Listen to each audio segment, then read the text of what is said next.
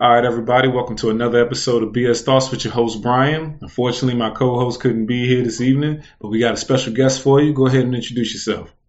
Hey, my name is Josh, and I'm here to talk about some tough topics. All right, so Josh listened to our previous podcast about should you let God in your relationship, and he's here to talk about that with me today. So, Josh, what are your feelings on that previous podcast?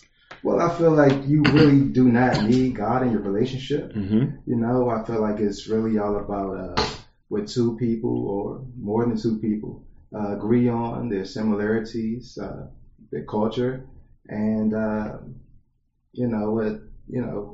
pretty much the chemistry that brings them together. Okay. No, I can agree that you don't necessarily need it. I even think we said that in the podcast, but I'm going to play devil's advocate and say that it definitely helps to have it. And you can potentially argue that it helps more to have it than not have God. Because what it does is when you have a foundation rooted in faith, there are values that come out of faith. There are good morals that tend to come out of faith that can help you build and cultivate that relationship with your significant other.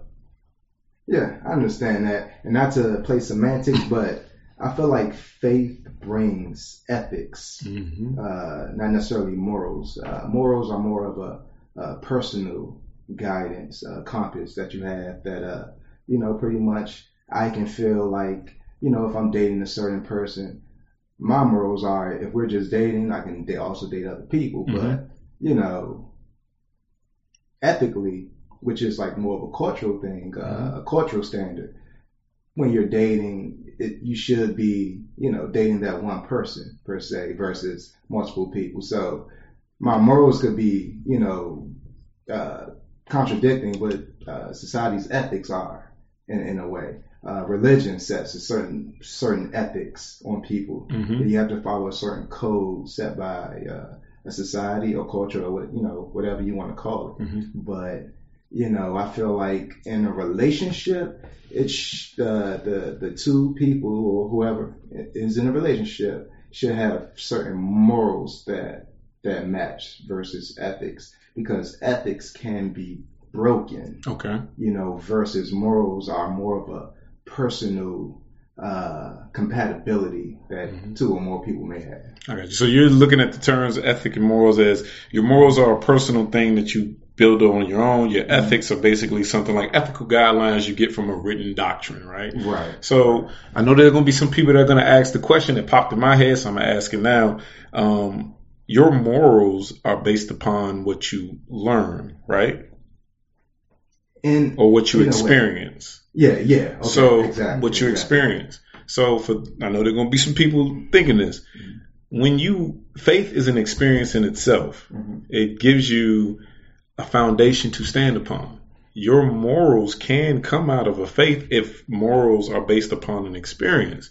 I don't think that ethics and morals they are two separate things, but I think your faith can give you ethical guidelines to work around, but I also think they can give you a moral foundation, because in the Bible itself, Jesus is introduced to the world as the Son of Jesus Christ, and he had his own set of commandments in which man could follow. And one of those greatest commandments, his greatest commandment, was that of love.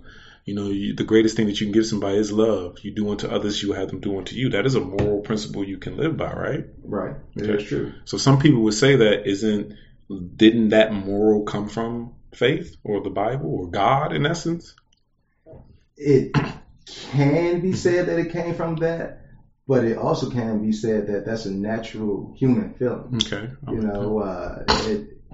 Because you also have in the Ten Commandments, thou shalt not commit murder. Right. Okay. My moral standard is especially if I lack intelligence and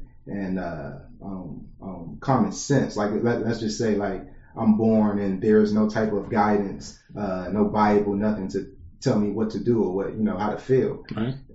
My morals are going to be if someone, let's say, slaps me in my face, I may feel it's right for me to stab them back in my head. That's like, okay, that's right. I was hurt, so I hurt him, even though I hurt him more, and I'm affecting more people around him. It's in my head, morally, that's right because he hit me first. He assaulted me. Ethically, when you have a set of standards that's in the Bible or Quran or whatever religion you may be in, it's saying no, thou shalt not commit murder, because over time people have realized that murder is more than assault. But it took time for people to develop that, and that's where the ethics come from the Bible. Morally, I might just feel like, oh, I'm hurt. That guy's got to get hurt back, no matter how much I may hurt him or what cause that may be. So I feel like there can be similarities to morals and ethics, but there are huge contrasts.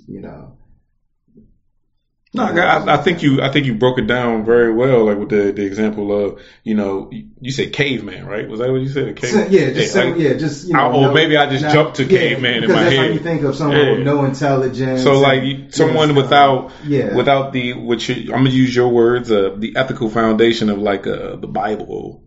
Morally, they'll like, I punch you, you stab them in return, right? Yeah. And you said that the innate, in response to my question, was love being the ultimate thing that Jesus taught us. You said that you feel like you can be born with that.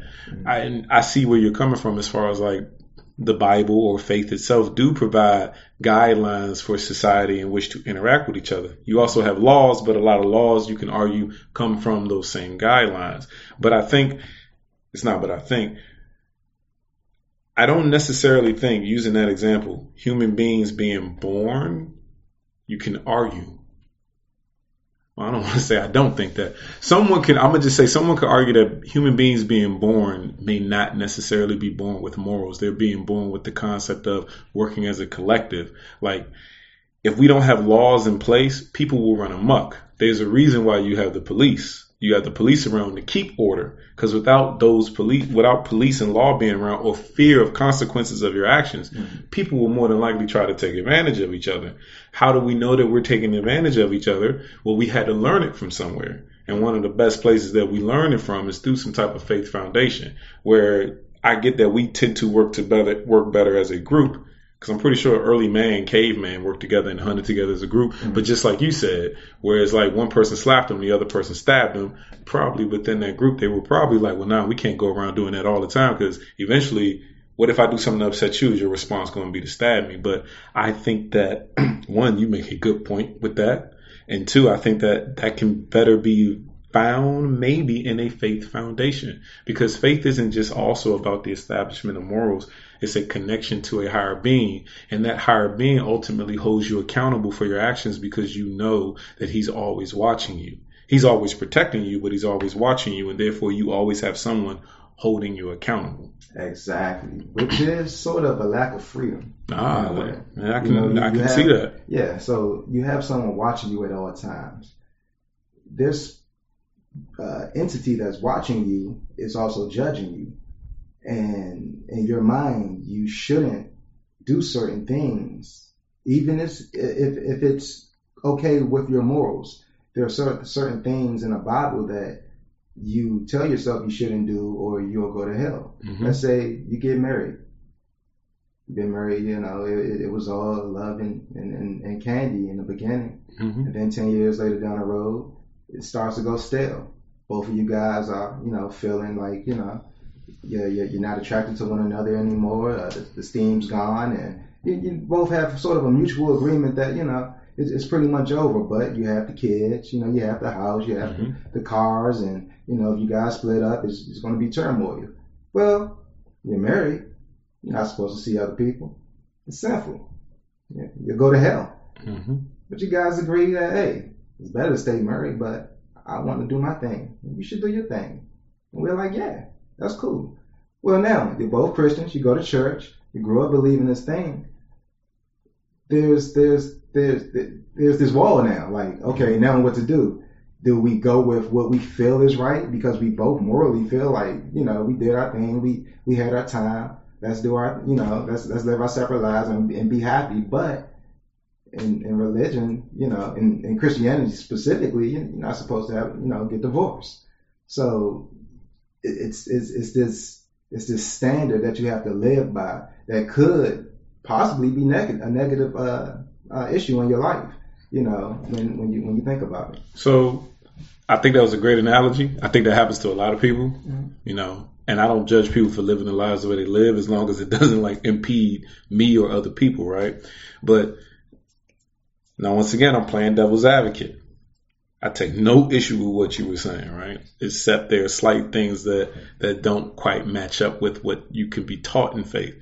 One, looking at it as God is always watching you and judging you is a corrosive way of looking at the faith or the Bible itself, right? I'm going to just say the faith. Because while God is always watching you, he is not necessarily judging you. He's actually looking out for your best interest. But another big part of the Christian faith is that if you look at the Old Testament, the Israelites, the Hebrews, they failed God almost every chance they could get. But if you look at the trend of the Old Testament, one of the biggest components of the Old Testament is God's forgiveness of his people. So while God is watching you, he's not necessarily judging you. He is forgiving you, because I am one of those people who take the stance that the 10 Commandments were given to people not as like you must live by these things. No, it's that what you would call ethical guideline, whereas the commandments they tell you to not do things. Human beings are incapable of living that lifestyle. What it does is it makes you conscious of knowing when you're committing a sin. The 10 Commandments make you a conscious sinner. So I don't think that God is necessarily watching you to judge you, to send you to hell. He's watching you to help guide you, because he gave you free will. You can choose the path you want to go, but as like a father watches their child, or as a mother watches their child, they want to keep an eye on you to make sure you're doing the right thing. Whether you do the wrong thing, will God be there to do corrective punishment? Yes, that punishment is to course correct you back to your purpose if you choose to adhere to it, or to mold you to be a better person. Because if your child does something wrong and you tell him to stop, but you don't give him a punishment or a way of trying to change his behavior, he's going to repeat that behavior. Now, going back to what I said about the 10 Commandments making you a conscious sinner type thing, there are instances and circumstances in the Bible where you can divorce. It's written out. I don't know them all in the top of my head. I can't even debate it right now, but I do know they're in there. But the thing is, it's more so about that conscious sinner thing. Those two people came to the conclusion on their own that their marriage is falling apart, but for the integrity of their family, they decide to stay together. Some will argue that's a bad thing. Some can argue that's a good thing. I would just say it's a thing. If you can work it out and y'all not negatively influencing the kids, I say have at it. But the thing is, kids know more than what you think they are. And that's another thing. The Bible sets standards of what's good, what's bad, what's right and wrong. Right. Society sets standards of what's good and bad, what's right and wrong. Exactly. And the reason I say the Bible is because that's, what we're just talking about. Correct. But like you said, it's society. But to be real with you, there's no such thing as right and wrong, good and bad. I disagree. I think that within the confines of, I'm going to switch topics for a quick second. I disagree in the respect, but where I will agree with you is this. When it comes to the law, like the law that the criminal justice system creates, right and wrong is subjective to the times. Because there are people right now with felony marijuana charges that shouldn't have them in the modern day because it's legal in many states. So I agree with you when it comes to the law, but I do think there are universal right and wrongs. Are we all going to always have a subjective opinion of what's right and wrong? Of course we are. It's all about perception. It is. That's all it is. It's going to come down to perception, because in the Christian Bible, it talks about owning slaves. I believe in the Quran, it does not. They don't adhere to it. Which, now, if anybody's listening and wants to correct me, please send an email. But if I'm remembering correctly, in the Quran, they do not believe in that concept. But in the Christian Bible, they do. They talk about it.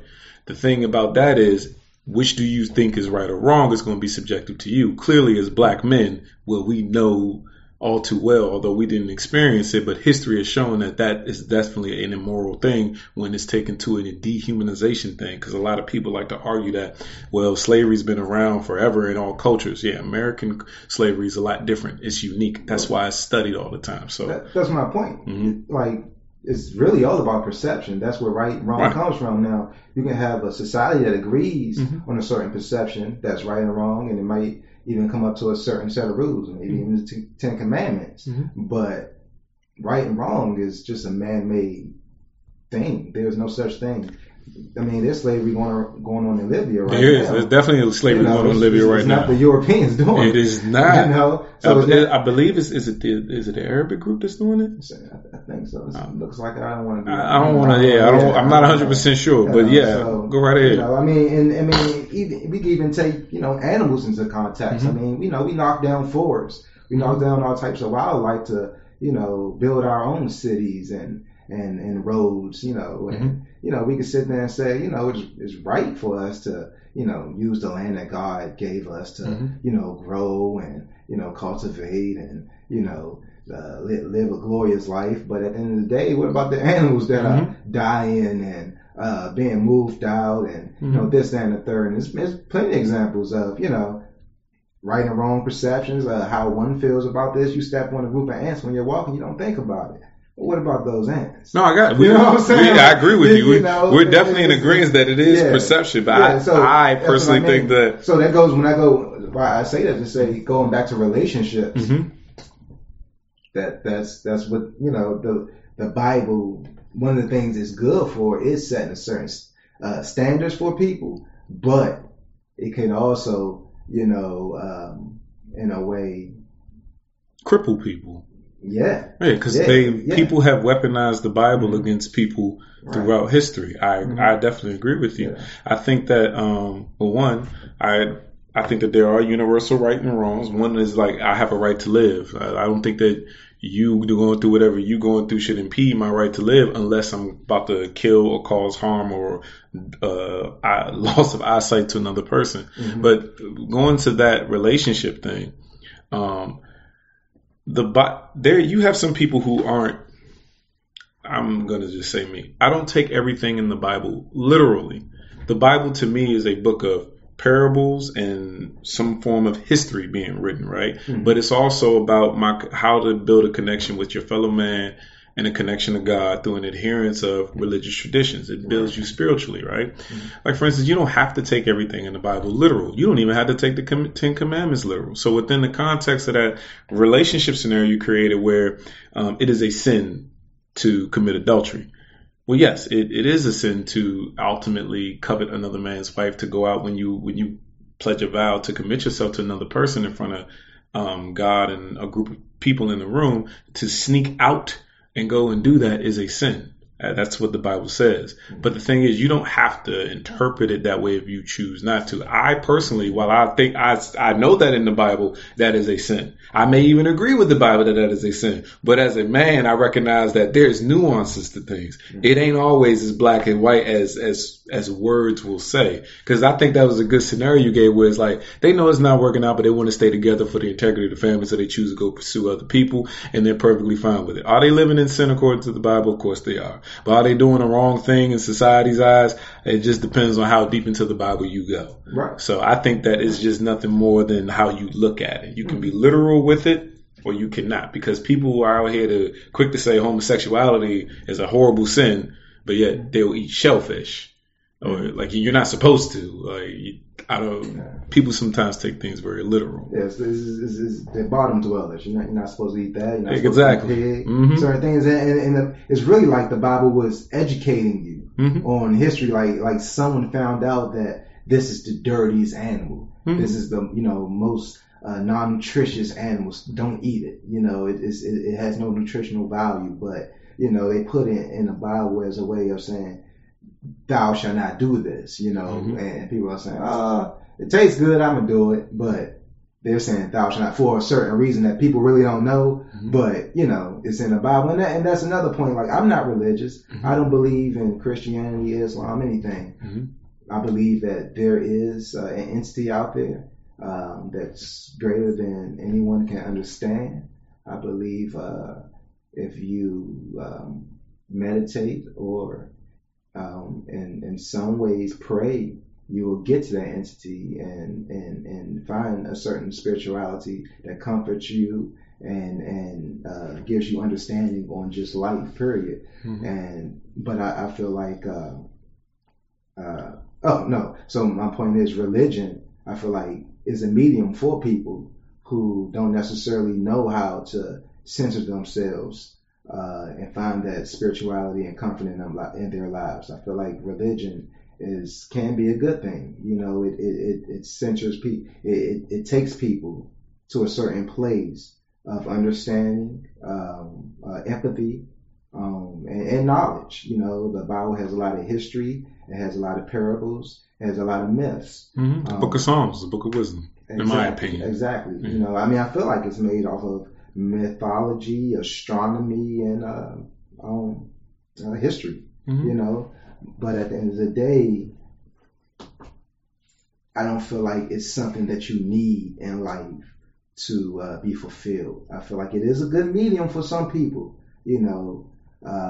but to say you're going to go to hell if you don't accept Jesus Christ as your Lord and Savior, I feel like that's just nonsense. I agree. You shouldn't be condemning nobody to hell. Like who am I to condemn you to hell? Yeah. Whether you believe in Jesus is on you. Right. At the end of the day, when we finish this race, we will find the truth. Yeah. Now, you said that you don't believe in Christianity, Judaism, any Islamic faith.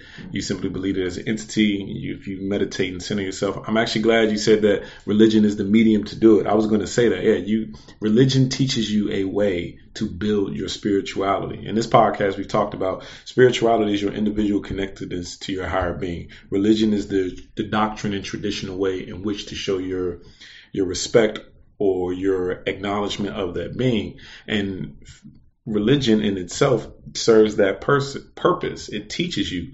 The Bible teaches you how to pray. I'm assuming the Quran and the Torah teaches you how to pray.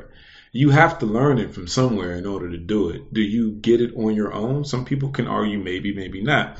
Because black people have always been a spiritual people. We've always been a people that acknowledge something greater moving in the world than greater than ourselves. But the Bible kind of streamlines all of that to where you have the method of doing it. You have the procedure of doing it. You have the tale and the legacy of how this faith came about. Now, granted, some scholars out there have clearly pointed out there are some historical inaccuracies in it, but yet and still there is a lot of wisdom in the Bible, like you said. So do you need the Bible to live a fulfilled life? There's somebody listening right now to be like, no, I don't. There are atheists out there that think they live a fulfilled life. Once again, I'm going to play devil's advocate, just to make the podcast interesting and say, I think you do need faith of some sort to live a fulfilled life. Because there has to be something greater than this life. Otherwise, if you do not believe that, you're living in a constrained space of time. You right now, Josh, are the only Josh that will ever exist. There is no after this. You were born, you will be here for this generation, your time period, and then you're done. Therefore, you can't fully fulfill who you are in certain cases. You may want to be a millionaire, you may want to be an athlete, you may want to be a lot of things. But because you live in this space of time, you live in this particular culture, you live in a set of rules that constrict you to ending up going whatever best options available to you. What faith does for that is it provides you hope, a means of that meditation you were referring to, and a belief system that I can get somewhere. I can achieve what my purpose is as long as I recognize that my Lord is carrying me there and that this life will not be the end. This life is only the beginning of something that could potentially be greater. That there is a better being out there, that I have a vision for myself, but he has something better. So someone could argue that, no, you're not living a fulfilled life without faith. I think you have different atheists who believe different things.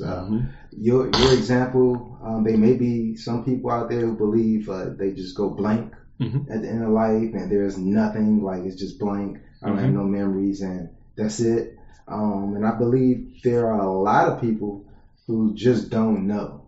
It's just like, okay, I don't believe in heaven. I don't believe in hell. I just don't know what's going to happen. You know, like myself, I don't know. And that's a comfort for me because it's more than me trying to convince myself and something I know, something myself I know. If you have faith, then have faith. Right. But something I know is a lie.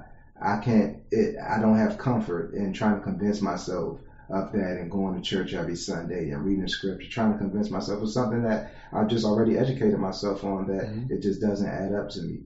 my comfort comes in as saying, you know what? I don't know what's going to happen. I could be reincarnated. It could be something like in a movie What Dreams May Come, where you live some type of afterlife that kind of falls in line of in the way you lived. If you lived a bad life or a life in turmoil, that's how your afterlife is going to be. You're going to kind of suffer. Not necessarily fire, but something on your mental structure that's going to be very, painful for you to endure. If you lived a happy, gracious life, you gave, I don't know what the lines or the terms are to live these type of lives, but I feel like if you live, basically, in my mind, a morally righteous life, and it falls in the guidelines of, like I said, not a religion, but whatever this spirituality or this entity may be that, makes the world go round and makes, the universe boom. I feel like that afterlife is going to be good. So, like I said, I don't know, but my belief, which is not, it doesn't fall in line with any religion, but my belief that this afterlife really just falls in line of the way you live, that gives me comfort versus trying to put myself in a certain group and put that wall up between me and the next man, because we believe in different afterlives and we believe in different ethical ways of living versus the way we both feel. I might see my Muslim coworker and we might say, hey man, let's hit the strip club after work, but he's a married man, he's Muslim, he's supposed to go home. Right. I'm a Christian man, I'm Christian, I'm married, I need to go home, but like, what hit the so I said, there's nothing wrong with it. You spend a couple dollars, go home to our wives, cool thing, but ethically it's wrong. Morally, we feel like it's cool. I don't know how that falls in the way of the afterlife, if we both die on the way home. And I don't know, we go to hell, or I don't know the Islamic faith. I don't know if they believe in it or whatever. But once again, I just feel like, me just living that morally righteous life and following my road and what leads me to a more spiritually comforting place, that's what I have to stick with. All right. So you're saying that not knowing whether there's going to be afterlife or not gives a sense of like freedom. It sounds like you're saying. And comfort. Yes. Freedom and comfort. All right. I'm not going to sit here and do the semantics thing of Googling what the definition of moral and ethics is. I'm going to use the one that you're using, so that way we have the same thing or the same understanding. Your example of morally going to the strip club as opposed to going home and things like that, right? Yeah, I guess that is another good example. I don't want to sit here and argue like, well, how do you know his? Well, actually, morals are, using your definition, seem to be subjective, right? It would be subjective.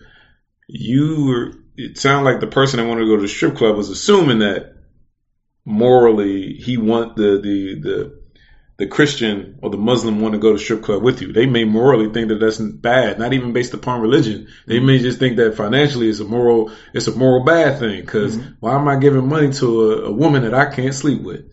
So I think that morals tend to get a little subjective.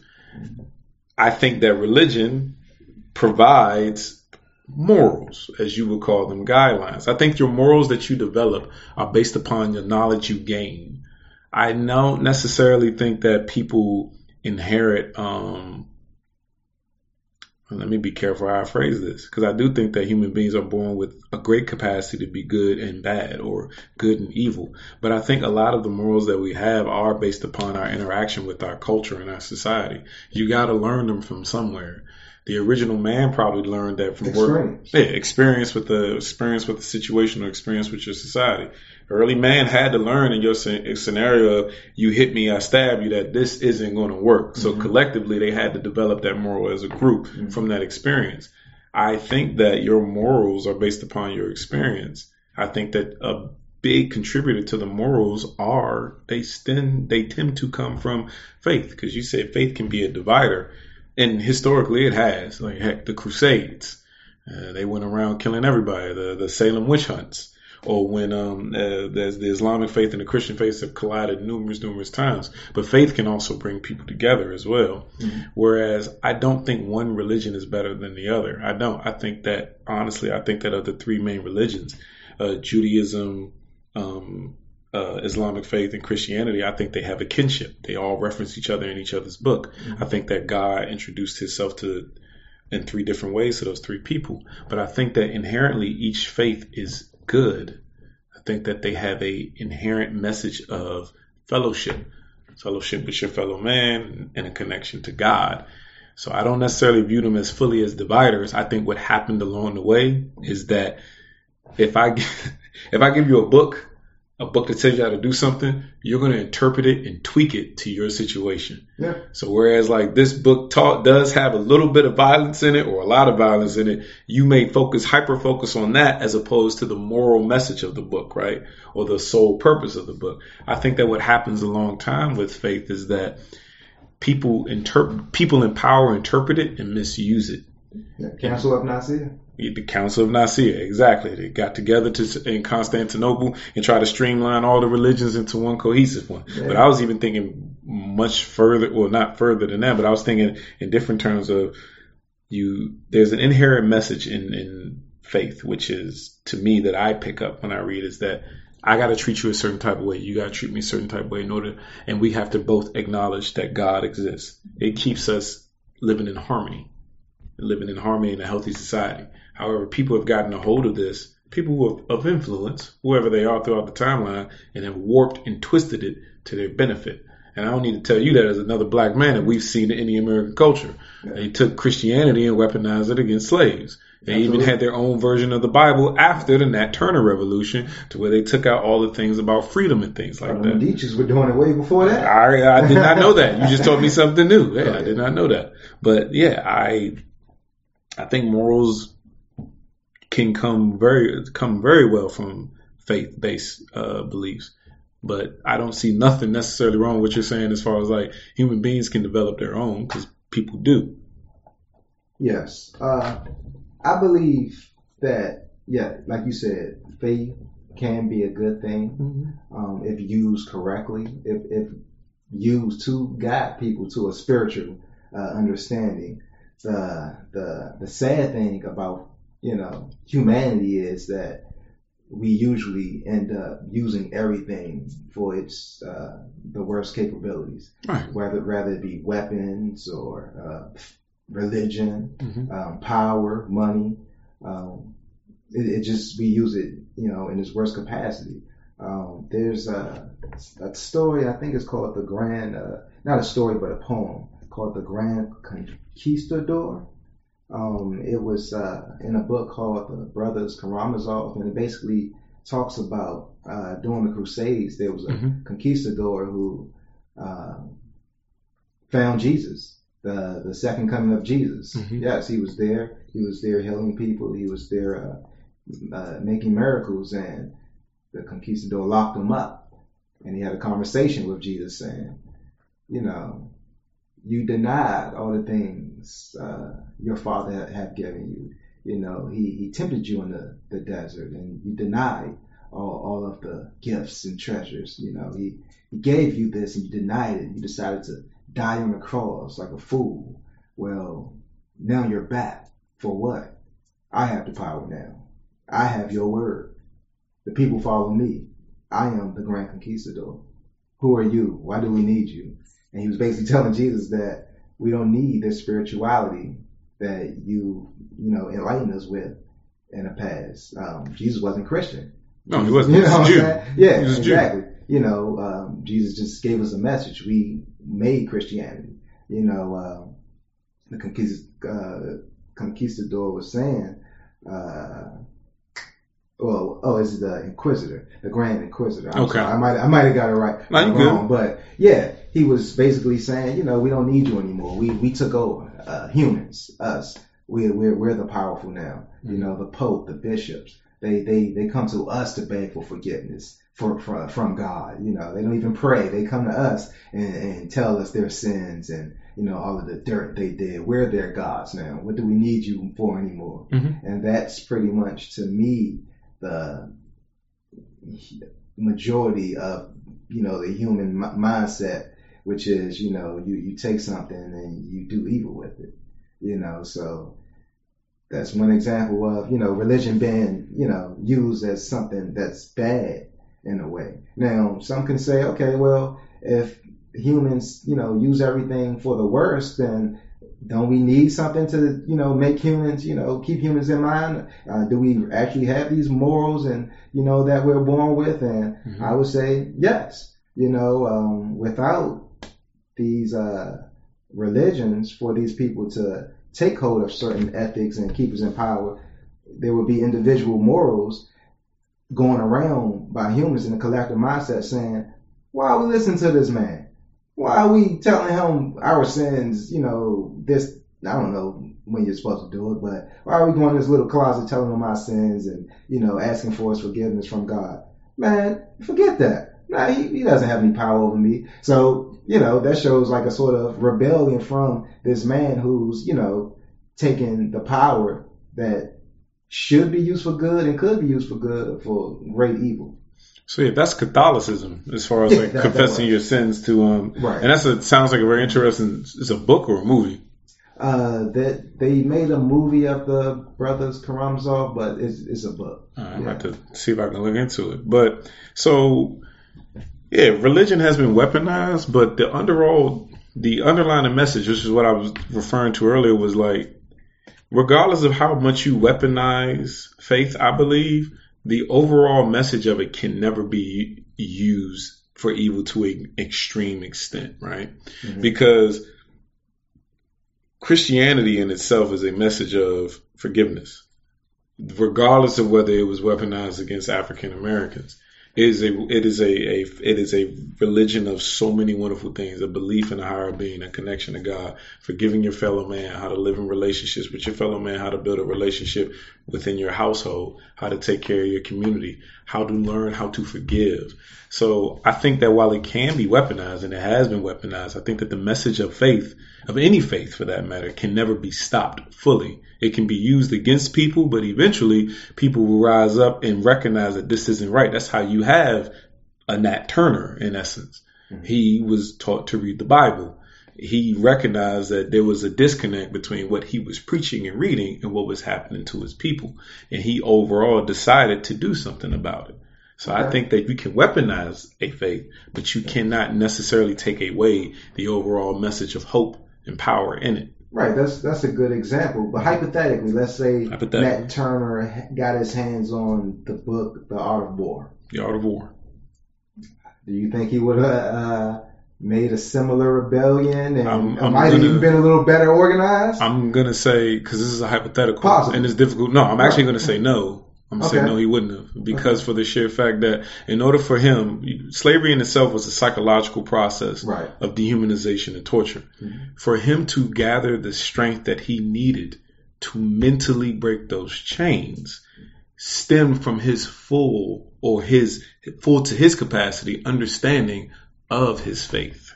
So you're saying that he found his medium to God through Christianity, which gave him the strength to rebel. Correct. That's exactly what I would say. Okay. Because he himself, now, he was allowed to read the Bible on his own.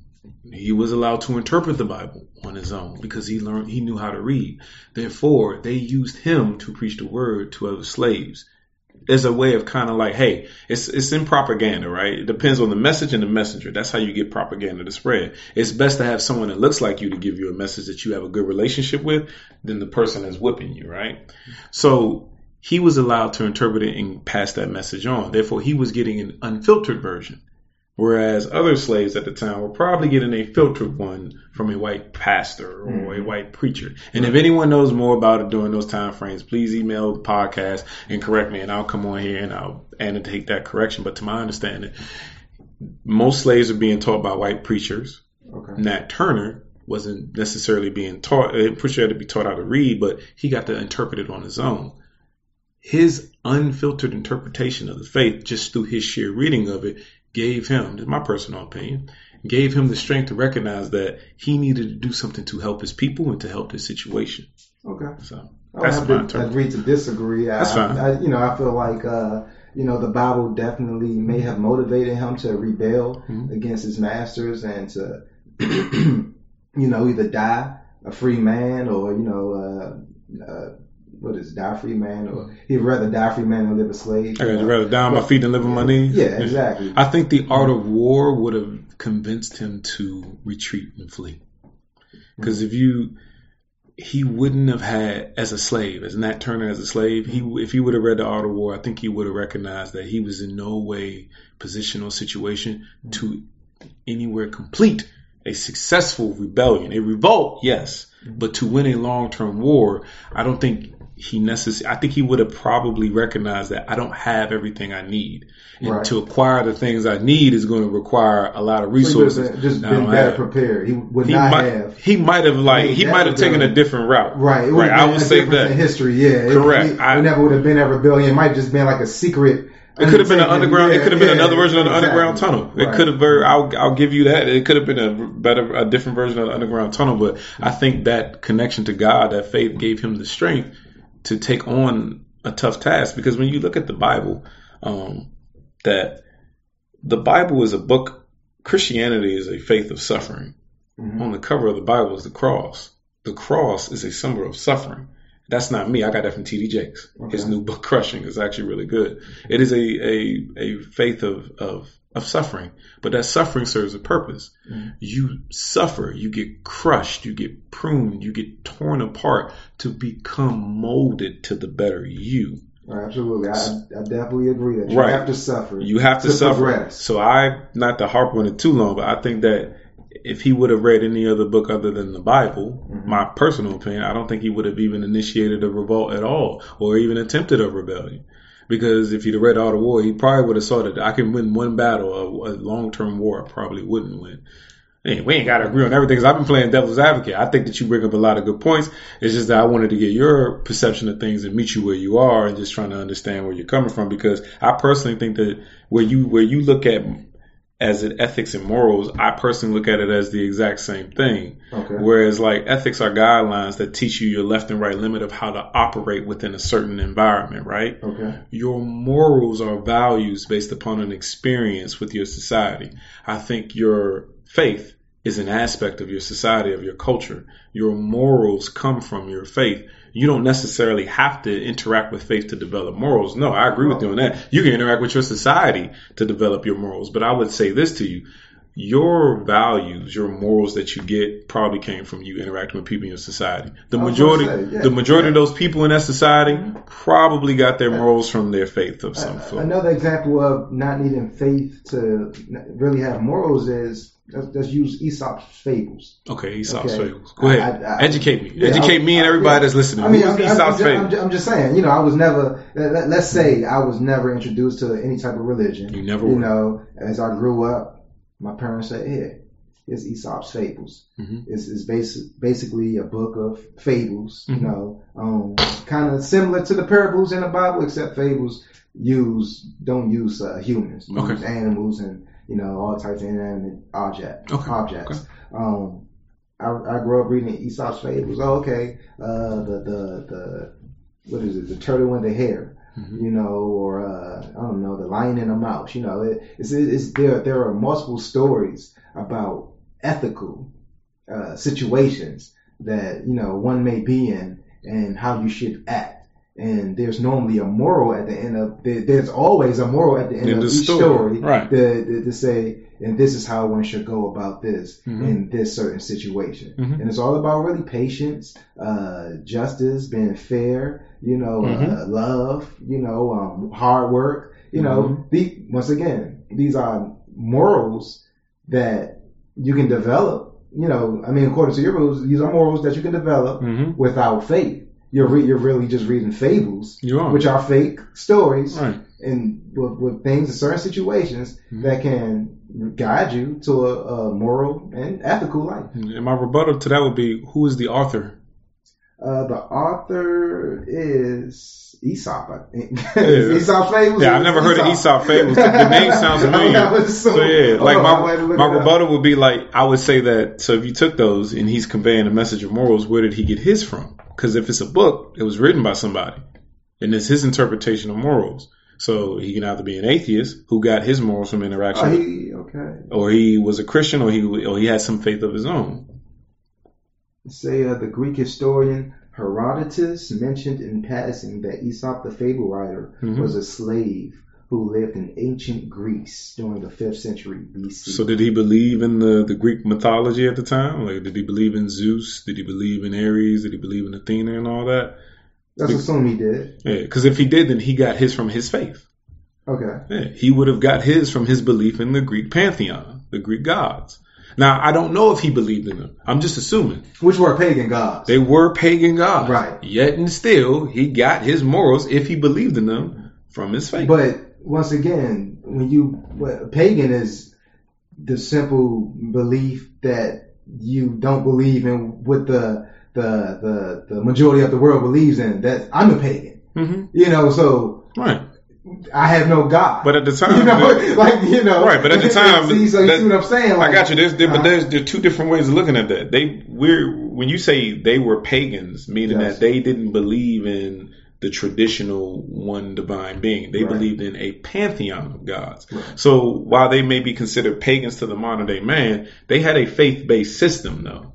They were not without a faith-based system. They believed in Zeus. They believed his wife was Hera. They believed they had multiple children, Athena, Ares, Apollo, and the famous one of Hercules. And Achilles was not a Greek god. He's a man. Okay. But the thing is that he had a faith-based system that he adhered to. So even then, he technically, if Aesop believed in the Greek faith or believed in even one Greek deity, he got those fables from probably his faith. I don't know for sure. I can't even say. I can't say it. I think that's a good example as well. But I immediately jump to, well, who's the author? Because if it's from a book, it had to come from somebody, and his morals had to come from something. Probably, maybe his faith, because the majority of the Greek gods come from Kemet anyway. So it really doesn't matter. And if the majority of the Greek gods come from Kemet, which were the Egyptians were a collectivist people that lived in harmony that definitely worship gods. Egyptians were extremely faith-based. Matter of fact, the pyramids and I have to disagree. There was not a religion in Egypt. They had faith. But it was not a religion. They built the pyramids to honor their gods. That is, you can Google that actually. Right. The concept of math, philosophy, and science were all ways to worship their gods. Right, and their gods were basically the sun and astrology. But yet and still, it is science. It's actually still faith-based. It's not me. You today as the modern man know that the sun is just an abstract celestial body. For them at the time, and I don't even know if they were worshiping them, but I'm using your context here. For them, it was a spiritual divine being. They created multitudes of things that we use today to recognize and acknowledge their divine being. Whether their divine being was right or wrong, they did it off of faith. But so let's say this. Go right ahead. The Egyptians worshipped the sun. They worship Ra. Okay, so you have your priests in Egypt. Mm-hmm. You have your upper class, you have your middle class, and you have your, I guess, slave class. I don't know what to call them. I don't know my deep history on that. I got you. But you have the priests and the sciences. Mm-hmm. They, in my opinion, they realized that the sun was the most important thing on Earth. It's what Ra. For the planet Earth. Right, for the planet Earth. That you needed it for the crops, you needed it for warmth, you needed it to live, and that was Ra. That's what they worshipped. Right. The sun. Now they put it into a story because stories are easy to remember. Stories are easy to follow. But once again, Egypt didn't have a religion. They did. The Greek goddess Athena was based upon one of the Egyptian goddesses. That's been proven. And the Greeks made it into a religion. No, that's not what No, literally, Athena was a derivative of an Egyptian goddess. Right. That was a belief that, just like my belief that, afterlife, I'm judged by my moral compass. Their belief, once again, I'm not a religion. Their belief was, like you said, Athena, right? It's not a religion though. So the Egyptians didn't. Once again, they didn't have a religion. And my point is, their beliefs were based on science. The high priest knew this science. The lower class didn't. So so they had this belief. The lower class had this belief. I don't think that's the accurate. I don't think you're 100% correct. Egyptians had a religious system of deities. That's not made up. The pyramids in Egypt were created to worship their gods. So that is the sole purpose of the pyramid. My point is, you can name your religion. Right. You can name the next man's religion. Right. You cannot name the Egyptians' religion. And the religion, the names of religions were, please look it up for me. If you can get an email for me. If you can find the name of the Egyptians' religion. So you're saying like Anubis, Amun-Ra, and all of the gods Set, they weren't Egyptian gods. I'm asking. I don't know. Yeah, they were Egyptian gods, but so that is a religion. No, well, a religion is a group of people who follow their religion. Set rituals, right? Yes, the Egyptians had a set of rituals to worship their gods. That is a religion. I think you're thinking in modern terms, right? Like the Greek pantheon was for the Greeks at the time who believed in Zeus. That was their religion. The same as the Egyptians. The Egyptian pantheon, they worshiped their gods. That was their religion. The Egyptian faith of worshiping the sun god, recognizing that Anubis was the purveyor of the god of death, that they worshiped them. That was their faith. Because your gods, in order to have gods or a god, requires a faith, to my understanding. A system So therefore, the Egyptians had a system of spirituality and religion to follow. That's why you had sacrificial chambers in pyramids. You actually had altars to sacrifice in Egypt. They're sacrificing. If you're sacrificing to a deity. That is a religious practice. So Egyptians had a faith. The Greeks came and copied that faith, according to many historians. And the Egyptians created their great designs, their pyramids and their Sphinx. One of the biggest reasons they did those things and were able to do those things because they wanted to find the best way to show respect and worship for their deities. So we can look it up, but I'm pretty sure that they had their own faith. The reason I'm quiet is because we don't know 100%. We don't know 100%, and then we get into. I'm fairly confident. We get into the realm of who did the Egyptians actually worship? Because if we start getting that deep, then let's Google it. The listeners will be okay.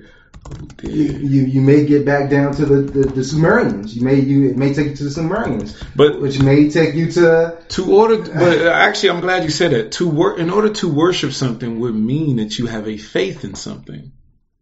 Even if you worship faith is something that you can't see or touch. Correct. But you believe is real. There you go. And that's why I got quiet, because what if what they were worshiping was real?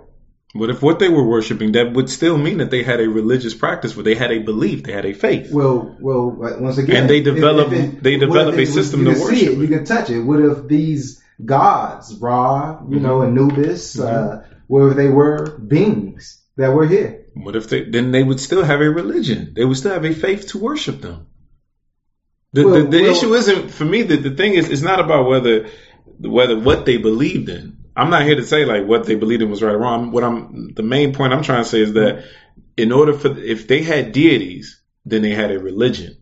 You don't necessarily have deities without having a religion, quote unquote, because the religion is your way of worshiping them. Well, if you believe in multiple gods, gods,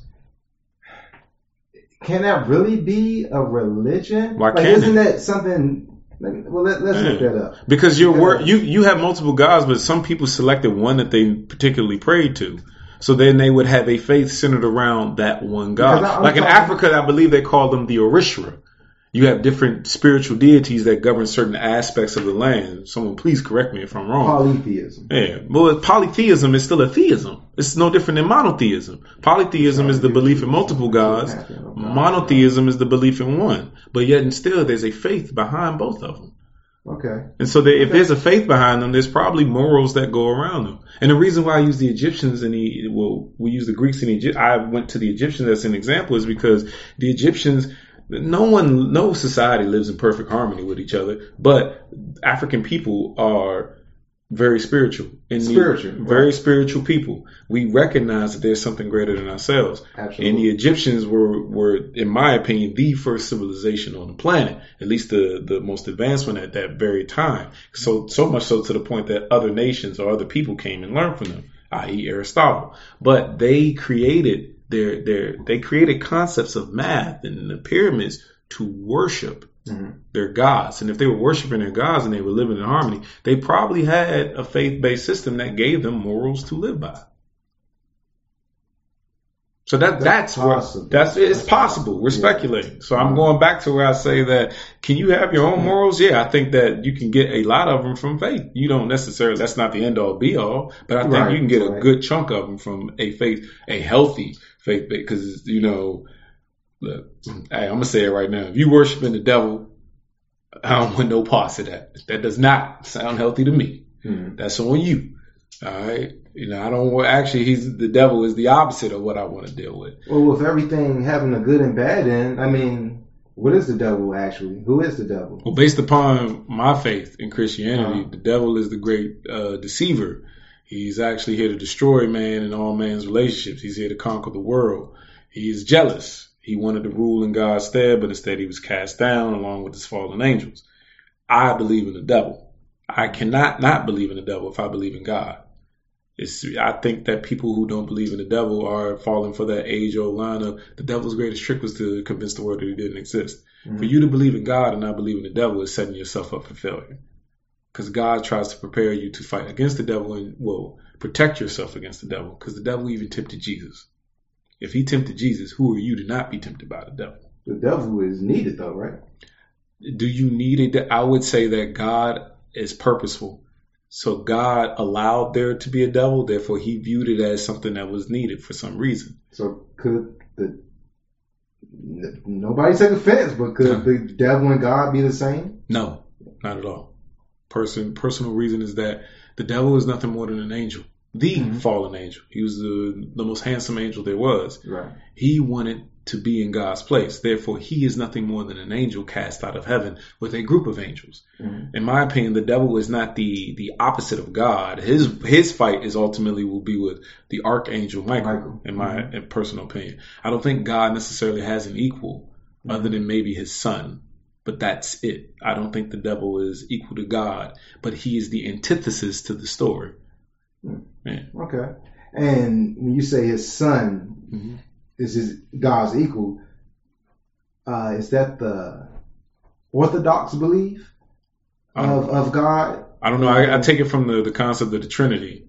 Okay. And now someone else can email me and correct me if I'm wrong, but I think that God's ultimate plan is to create Jesus and put him in a position of high power, maybe even superseding himself, because Jesus, God, and the Holy Spirit are considered to be one and the same according to the Trinity. Therefore, if you look at that, even if you look at that, the basic premise of that would be that God does, I guess, has an equal in the Holy Spirit and Jesus Christ, but I don't necessarily think that God has an evil, but you can debate that it's Jesus.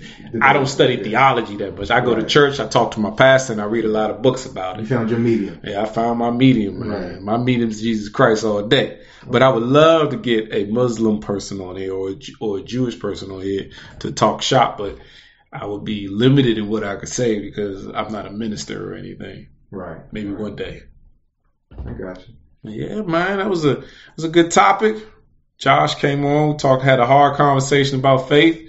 I don't necessarily take issue with anything that he said. I think that you can develop your morals on your own. Do you need faith to do it? No, you necessarily don't. I think that it is a great place to start. That's about it. Do you need God in your marriage? I would say yes. He says no, and there is nothing wrong with that. There's an atheist listening right now. I don't got God in my marriage and we doing good. Right. But I would be remiss to not say that, have you tried it though? There's a lot of good benefits that come from having God in your life. Yes. What you need in your marriage is understanding, communication, and healthy sex. Yeah. Oh man. What? Man. And attraction. Keep that attraction up. You got to. Yes. And you can't go wrong. You cannot. And on that, we're going to end this episode. Thanks for coming around. We'll see you later on for another episode of BS Thoughts.